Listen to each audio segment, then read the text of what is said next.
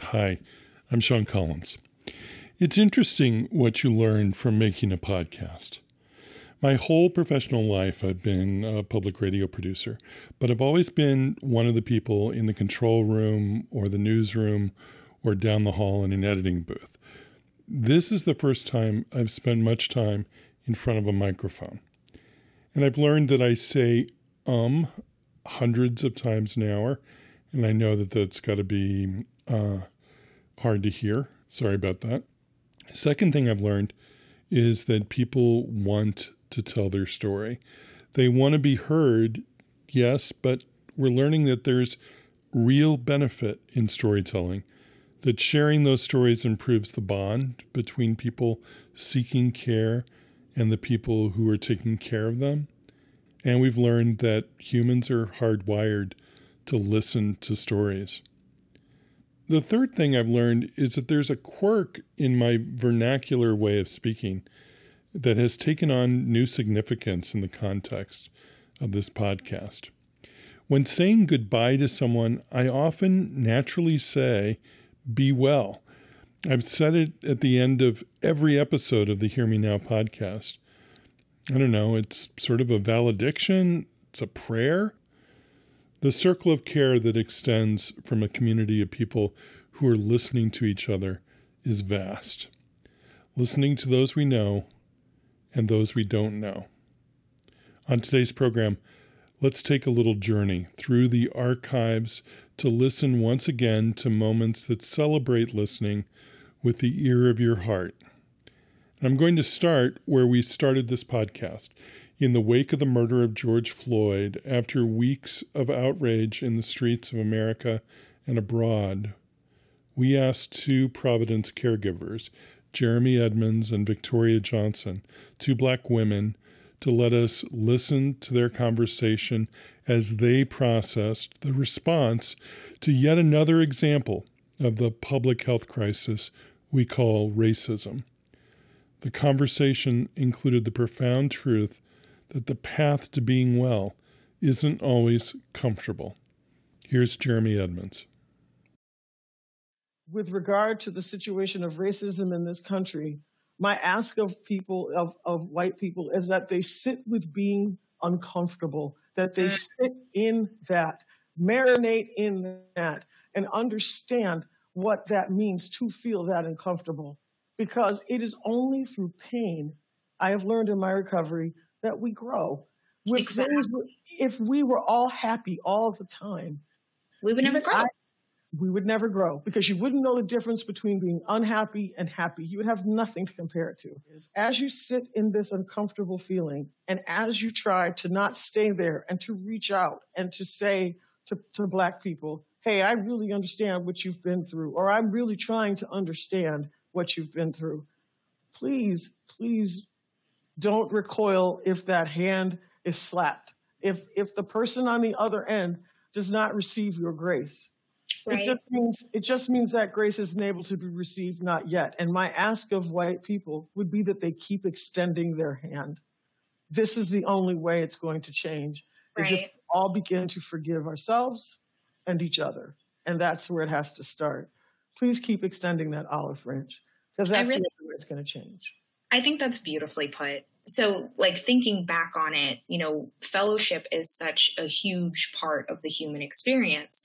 While I can't touch your arm and take away your pain, I can actually listen to what you're saying and think about a time that maybe I felt that way and empathize. And I think that this, especially what we're seeing in the news and people protesting, it's really just reaching out for human fellowship, just asking and giving the opportunity for people to step into our shoes, because it's not an easy shoe to fit into. And like you said, it is very uncomfortable, but your greatest moments of growth come from your discomfort. Because right where we are right now is a pretty tough place to be. Like saying, if we summarize, hey, white people who don't believe in racism, hey, be uncomfortable with what's going on. And I get that. That's really not a very uplifting message to give to anyone.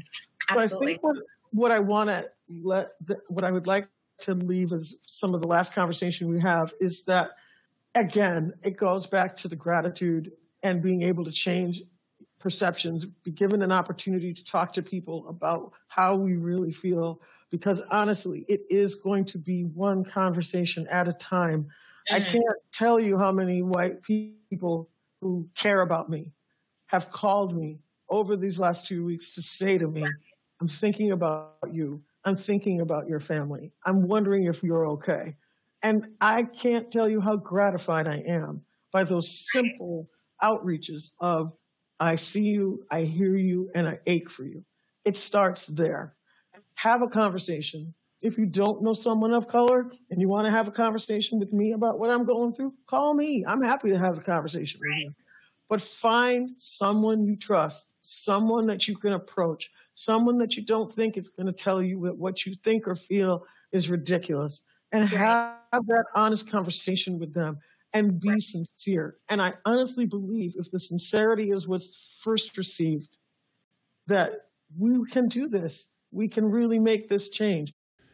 Jeremy Edmonds and Victoria Johnson from the very first episode of the Hear Me Now podcast in June of 2020. You can find that episode and all the episodes that we'll listen to today on our website, hearmenowpodcast.org. The COVID-19 pandemic has been lurking in the wings throughout the production of this program. 2 years ago, as we anticipated the change of seasons, we asked a variety of people to offer us strategies for dealing with the first COVID winter, when indoor gatherings with others would be discouraged. Remember, this was before the first vaccines were available. The tips for surviving that time of greater isolation were helpful in the early days of the pandemic, and much of it is just as helpful today as we seek ways to take care of ourselves and the people we love. Amy Dickinson writes the syndicated newspaper column, Ask Amy. One thing I think it gets a little confusing because on social media you keep seeing people are quilting and they're learning to play the violin, and you would think, looking on Instagram, that everybody has a sourdough starter happening, and I'm just not like that. And I think the more I apply that sort of metric to myself, the harder things have been for me. Yeah. So speaking for me, walk around, even around up and down the hallway in your apartment building. Mm-hmm. Watch something grow. I actually am like Lazarus with the plants. Give me a dying plant and I will coax it back to life. I will watch it and feed it and trim it. And, I think this is especially great for kids. If you can have something flowering inside your home, I think that's fantastic. Right. The last thing I think is, and the dawning of awareness of this for me has honestly led me into crisis off and on. We're in this for a very long time. And so it's helped me. It might not help somebody else, but honestly, it has helped me to sort of cancel everything. I realized that what I needed was not to keep myself on the hook, but to let myself off the hook. Yeah. And to just say, it's not happening. Right. So often these days, I think of World War II and the Blitz. I lived in England for about 5 years, and I knew an older woman there who had been through the Blitz. And it lasted for 4.5 years, That's disruption, illness, death. Constantly. And falling from the sky. Falling from the sky. And I'm not saying we can all keep calm and carry on, because I know that people suffered and their mental health definitely suffered. But I do think that it helps me to think about other crises, world crises, where people have been displaced, dislocated for long periods of time. Right. There's a phrase in Judaism, Passover, next year in Jerusalem. Yes. That feels like it echoes here, which is, right. We'll do it by ourselves this year, but next year we'll be together. Right, exactly. The world only spins forward.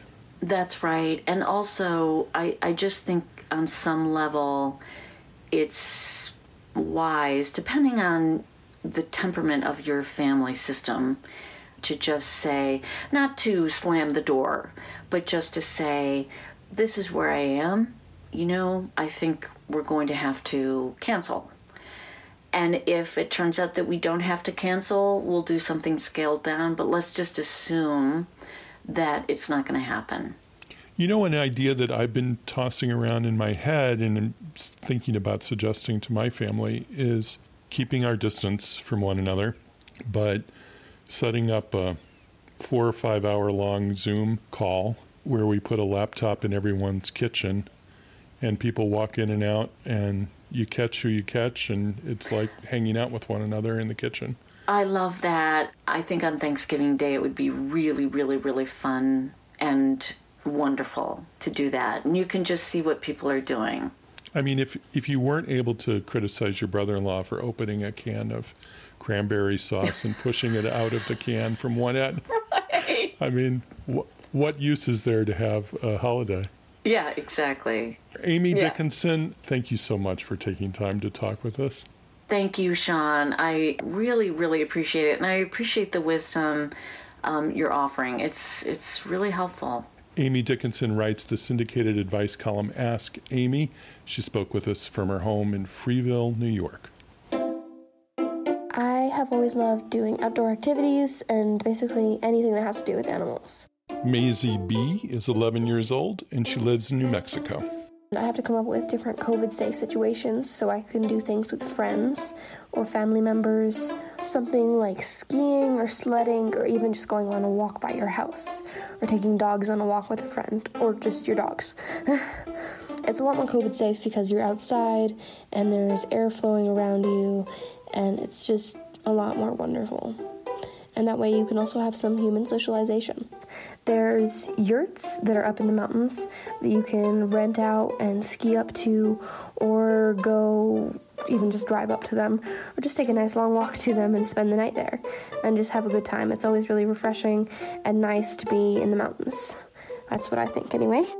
Another thing is fostering animals, which has to do with animals, so obviously my favorite. It's really wonderful because that way you are doing a good deed and you are supporting your local shelter, and you get to have a kitten or a puppy or something at the house, and you get a new buddy or something that you can focus your time on. And it's just always wonderful to have that kind of connection. And that's really all I can think of. Always wear your masks and make sure you hand sanitize and just be safe in general. Thank you for letting me be on this show. Russia's war on Ukraine provided us a chance to reflect on how war trauma affects the whole person. March 24th, 2022. I've been sitting here with my laptop for more than 2 hours, trying to find a way to encapsulate the past month in a few paragraphs. And of course I can't. You could talk about casualties, or enumerate the war crimes, or try to count the number of civilians who have been targeted. Tallying the refugees would be another way to put into words what has happened in Ukraine since Russian forces illegally crossed the border and began this war. Or were they simply continuing a war that began in 2014? That's for another podcaster to decide.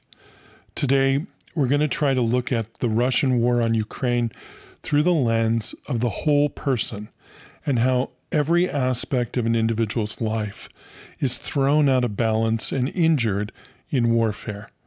Their physical well-being, their mental health, their connections with communities that matter to them, family and church and neighbors and co-workers. Violence is being visited on the people of Ukraine indiscriminately as civilian targets are struck by artillery and missile fire, leaving whole buildings in rubble and flames, killing men, women, children, the elderly, the disabled, without regard. Clearly marked places of refuge have been targeted. Hospitals, theaters, shelters, these places have been targeted. They haven't been struck as some form of collateral damage. Russian forces are targeting civilians in a tactic that any rational person would have to say is terrorism. In September 1939, as another madman invaded his neighbor, the English poet W.H. Auden sat in a dive bar on 52nd Street in Manhattan, uncertain and afraid, he wrote, and wondered where the hell the world was headed. The terror and evil that followed Hitler's invasion of Poland is well known to all of us. It's well known to Vladimir Putin. And so we can be forgiven our own uncertainty and fear in the spring of 2022. Where the hell is this war headed? Auden sat at that bar and wrote one of the 20th century's great poems. It ends, "Defenseless under the night, our world in stupor lies, yet dotted everywhere, ironic points of light flash out wherever the just exchange their messages. May I, composed like them of eros and of dust, beleaguered by the same negation and despair, show an affirming flame." On today's program, conversations with people reaching out to others in wartime, making connections, showing that affirming flame. First up, Ina Pashniak. She's a digital marketing manager for the Providence Innovation Group. She lives in San Francisco now, but she was born in Ukraine. She's been texting and calling her friends there throughout the war, among them Alexei Kirka. He works in communications in the British Embassy in Ukraine. We asked Ina and Alexei if we could listen in on one of their conversations this week. Hi, Alexei. Hello. How are you? Well, it's a very tricky question these days, but I'm all right. Thank you. So far, so good. And my family is okay. We are now in a western part of the country, in my hometown, which I believe, Ina, you're also from here. So I moved out of Kiev just a day before the invasion started. So kind of jumped on the last train, as it were. But I normally live and work in Kiev. I've lived there for 17 years. I paid my mortgage just last year. I was paying it for 15 years. So leaving all of that behind now is really heartbreaking. But I really hope I'll be back one day. And the sooner the better, of course. I'm very glad that you are safe, more or less. Yeah. I pray that everything will remain safe. Yeah, let's hope. But I have to say, Chernivtsi has changed very much over the last 3 weeks. I have never seen so many people in this little town before, because a lot of internally displaced people are coming here every day. I was just walking today, running around to buy some medicines, and I saw various humanitarian hubs and those internally displaced people lining for help or accommodation or some food, and it's really heartbreaking. I think the city is managing quite well, is welcoming more people. Some people are staying here, others are moving on to Romania or Poland, into Europe. But there's quite a lot of people who stayed here. In the first week, I was getting a lot of calls from my friends in other regions asking for accommodation, where to stay. So I've been on the phone 24/7 trying to find some options for them. But now it's a bit tricky because the demand keeps going up. But as you know, our city is pretty small. But I think the local authorities are managing quite well. People in the villages, in the countryside, are also opening their doors to our compatriots from other regions. So it is amazing to see this response on the ground. in here in these regions in Ukraine, but also when I see those stories from Poland, Romania, Czech Republic, other countries, Germany, how people to people connections work and how people are trying to help. It's really inspiring, and I'm so grateful to all of them. When it's in these dark times that we are going through, this is like a light of hope for the humanity, I would say. Exactly. And I would like to thank you so much. Of course, I'm like very worried about you and your mom, and I'm praying for your safety. Thank you, Ina. Thank you for reaching out. I'm really, really glad to hear you, and do say hello from Ukraine to your colleagues and friends in the US. And we know that the people of the United States are really helping us right now. So we can't really win this war without this support, and we really count on you guys out there. And thank you so much again. Thank you, Alexei. Ina Pashniak talking last spring with their friend Alexei Kirka, who was internally displaced in Ukraine.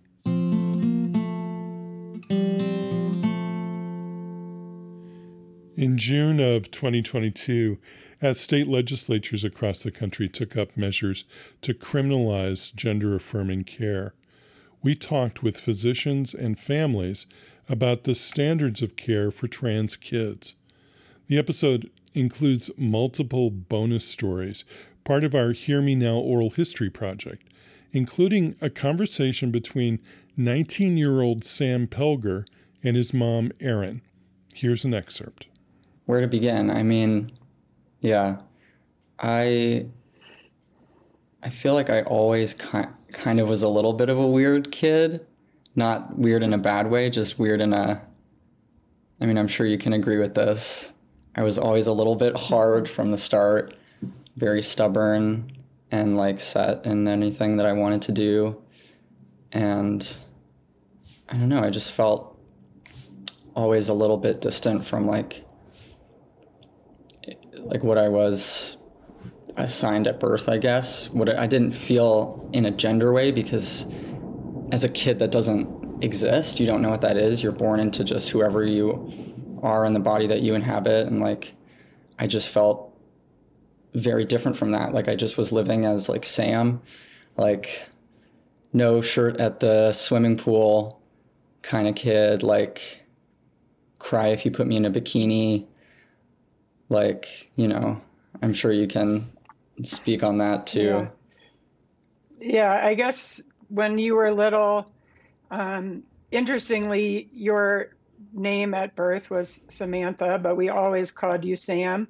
And strangely, just from the get-go, since we didn't know if you were going to be a girl or a boy at birth, we hadn't found out, all the clothes you wore were green because people gave us gifts and didn't know. Yeah. So it was kind of, you started out kind of a gender neutral child, just not by design, just happened that way. And having a name like Sam, which we always called you, you kind of inhabited a space in between things, and gender wasn't front and center in your childhood. You just were Sam.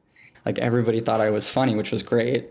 After I came out of my shyness, you know, and kind of became this intensely quirky, weird person that I kind of am now, like with help from like teachers. I remember like Ms. Shuck, I don't know if I can say her name, but she was great in my 4th and 5th grade. That was kind of when I was like coming to terms with this the hardest. Not that I knew really what it was, but I just remember being in sex ed and being like, what am I? Why am I not with the boys? Why am I here? Like, why am I learning these things? Like, this isn't going to happen to me, surely. And I was so stressed. I remember you probably got a call from that teacher and was like, Sam, just like, I broke out crying. I remember that very vividly. She called me during the lunch break when they had, you were doing sex ed. And she said, just wanted to let you know that Sam seems to have been having a hard time and broke into tears in the middle of sex ed today, and didn't really know why, and just wanted to help me be aware.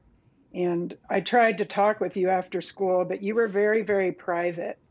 There was not sort of a way in, but clearly it was upsetting to you. And it wasn't until years later that I realized, like, oh, no wonder that was so upsetting to Sam, because there probably was a sense for you that you did not fit in these categories that you were supposed to be in. And at that time, like, there was no talk at all of, it was kind of weird, like, being the age that I am, because it's half of my life is set in the ways of like early 90s sex education and things like that, and like health classes, and like discussing, there was no such thing as discussing trans queer topics, queer sex, like how to have safe queer sex. There was nothing like that. It was like very old school, you know, like textbook, which is wrong, really very wrong. And like, I'm not even sure that that's changed, but I remember like growing older and being in high school, it changed a little bit, but I was always advocating for myself and advocating for that change, but didn't really know how to, because I was so scared, being like really one of the only queer kids that I knew, like in my immediate circle or like at the school. It's pretty few and far between, like growing up in Montana. I think it's amazing how far you've come in such a short amount of time. Oh, I think that, I think that I like to think that I am not who I am because I am trans, but that if I didn't go through those things, you know, that I would not be who I am.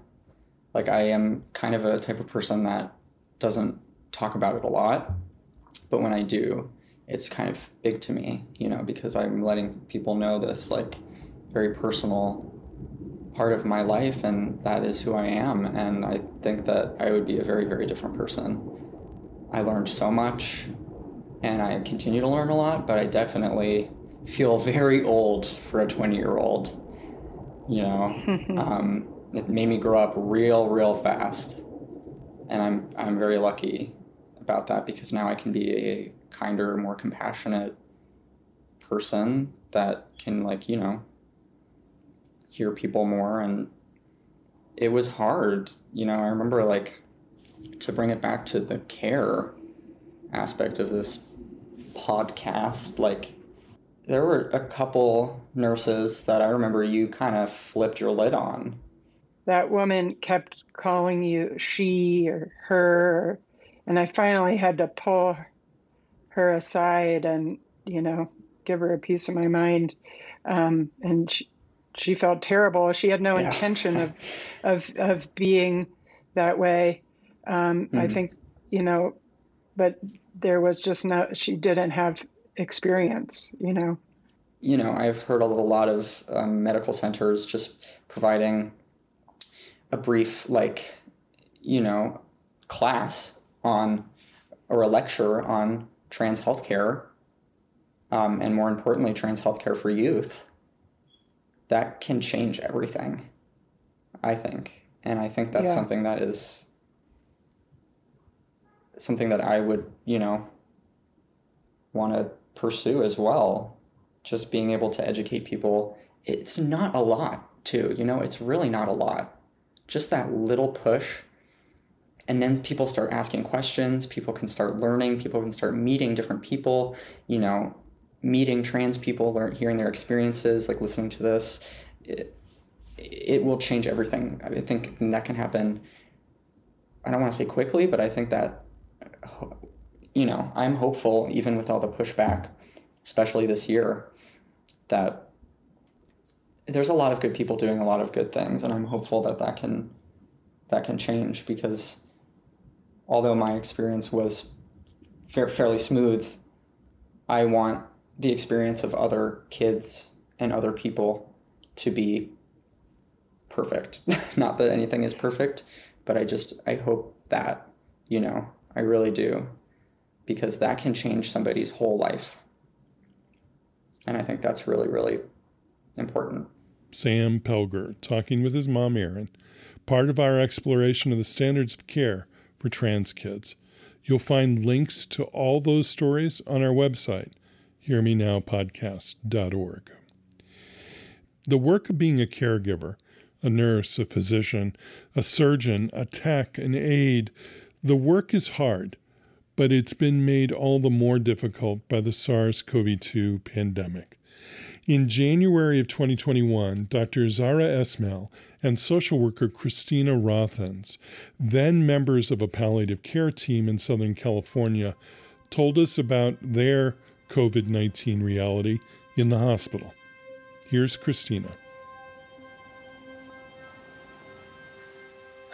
And taking a few deep breaths in my car before having to put a mask on. I use a mask from the minute that I leave my car to the front door of the hospital out of respect for anybody that I come into contact with en route.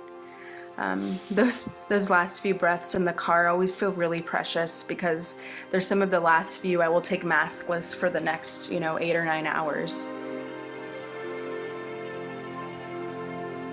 Hey, I'm Christina Rothens, and I'm a licensed clinical social worker. I work on an inpatient palliative care team at Providence Little Company of Mary Medical Center in Torrance, California.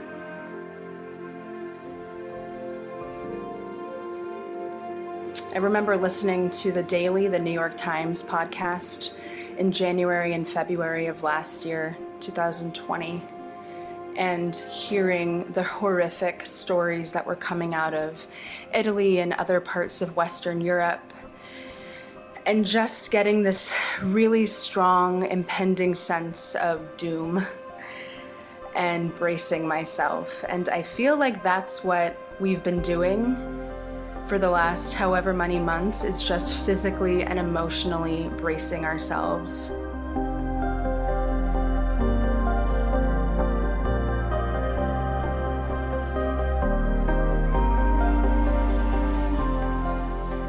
My name is Zara Esmail.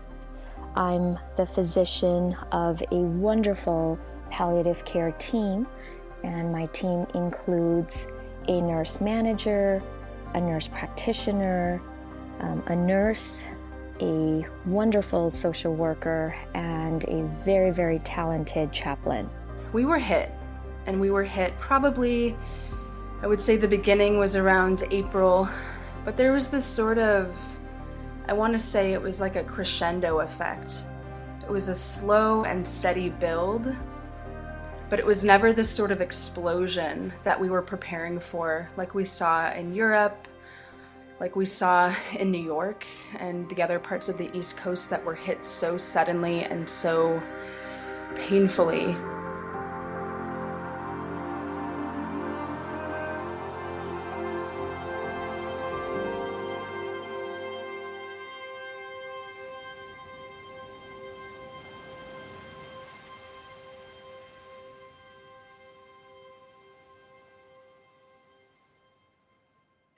So as a palliative care physician, I've been trained to facilitate difficult conversations with patients and their families as they face serious illness and try to cope with the ups and downs of the journey. The conversations that I have or my team has can be riddled with intense emotions, such as fear of the unknown, fear of dying, guilt about the past, unresolved conflict, and deep spiritual, existential distress. I thought that having practiced palliative care for over a decade, I had developed a certain amount of resilience and inner strength when facilitating these conversations and trying to ease people's transitions to the end of life. As it turns out, I was sadly mistaken. 2020 has clearly been the toughest year of my life, professionally and spiritually. It has challenged me, toughened me up at times, certainly broken me to my core, brought me such an appreciation of each moment of life as a precious gift. It has opened my eyes to bear witness to the indignities of life, the frailty of the human body. It's caused me to experience human suffering in a way that I could never have imagined, and allowed me the opportunity, the wonderful opportunity to stand by the bedside of many who died in isolation away from their loved ones. The other day, I was taking a Zoom, an iPad to my patient's, one of my patient's bedside so that the patient's husband could just be with her. He called and said he was really distressed. He knows that she's dying. This actually isn't even a COVID patient, but it's someone who, as a result of COVID, is in a PACU or a post-anesthesia recovery room with, 10 or 15 other patients, no privacy, only curtains between them. And that is a direct result of the pandemic. That what we call in the hospital, as crass as it is, the clean patients. The clean patients all have to be put together because they're not a risk to one another. And so there's no privacy. And I'm coming in there with all of the staff for all of those 15 or 20 patients surrounding me to bring a husband on an iPad in to just look at his wife. He knows she can't respond. He knows she can't say anything, but he just wants to be with her. And so I prop up the iPad on a bedside table that ordinarily is used to put food on. And I prop up the iPad and I make sure that it's lined up so that she can see him as closely as possible. And then I leave her there. The patient and her husband on the iPad so that they can have that time together. And I'm not going to lie, we are just like people working from home have Zoom fatigue. We all have Zoom fatigue in the hospital because one of the jobs I never knew that I would have is setting up these Zoom meetings for families so that they can see and pray for and give words of loving encouragement to our patients, their people. And, families love it. It is such a consolation prize. It is not what they want, and they will take what they can get. And so often we do a Zoom call. It feels really meaningful and good for the family. And then the very next day they're calling to have another one. And I can't tell you how many times I think, oh, I don't want to do this. This is so painful. But it doesn't take long. It doesn't take long for me to think about those family members that I pass by on the way into work and how lucky I am that I get to be in close proximity to their family member. So I take a deep breath in my mask and my face shield, and I tell myself, you know what? He's been married to her for 60 years. Imagine being married to someone for 60 years, knowing that they're at the end of their life and that they're probably going to die in that hospital without you. And that's all the perspective I need to get my little butt out of that chair and set up that Zoom for that husband again. And I'll do it again and again and again until things go back to normal in the hospital.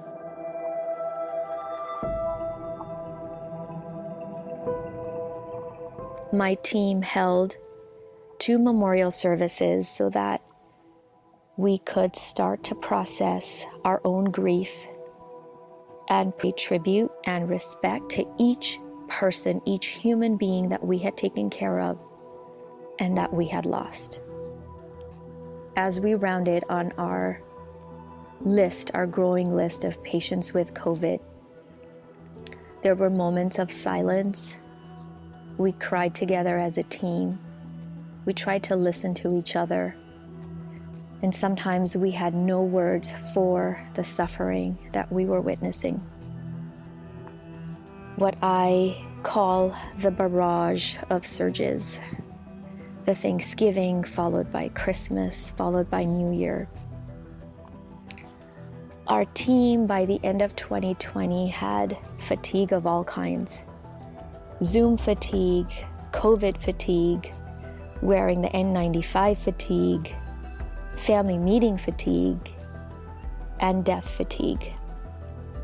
You know, as a palliative care team, we are used to and can handle, I must say, gracefully when our patients die, because we're able to quickly build rapport and guide patients, support our families. We do our family meetings in person and develop this bond with them in such a vulnerable part of their lives. But with COVID, everything was over Zoom. The best that we could do was connect with the faces, the multiple faces we saw over Zoom. You know, when you're in person with someone, or even a family who's grieving, you can only focus into or tune into one or two of them at a time as they're grieving. But when you're on Zoom, like we are so often, and you have, let's see, earlier this week I had 45 people on Zoom for a Zoom goodbye. 45. And you see all 45 of their faces crying and praying and grieving. We've actually gotten to the point where, out of protection for ourselves, we'll initiate a Zoom, make sure we're available for questions, and then we turn the volume down. I actually only recently figured out the other day how to turn the speaker off altogether, because even when I turned the volume down, depending on the pitch of someone's voice, and you know, crying has a particularly high pitch, it would still come through the phone. And so I don't say that to sound calloused or like I don't want to be present for people. I do and I am all of the time, but it's getting to the point where we're being traumatized by this ability to bear witness to more people's grief than we're used to. Zara Esmail and Christina Rothens, a physician and a social worker, are both palliative caregivers working through the realities of COVID-19. Their story was published in January of 2021. You'll find a link to it and all the stories from today's episode on our website, hearmenowpodcast.org.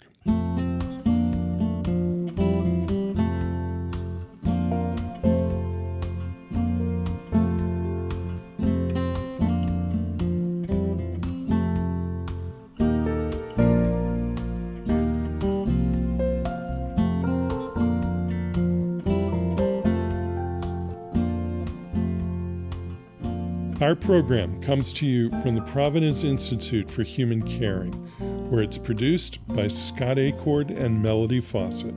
We have research help from medical librarians Carrie Grinstead, Seema Bhakta, Sarah Viscuso, and Heather Martin. Our theme music was written by Roger Neal. The executive producer is Michael Drummond. I'm Sean Collins. Thanks for listening. Be well.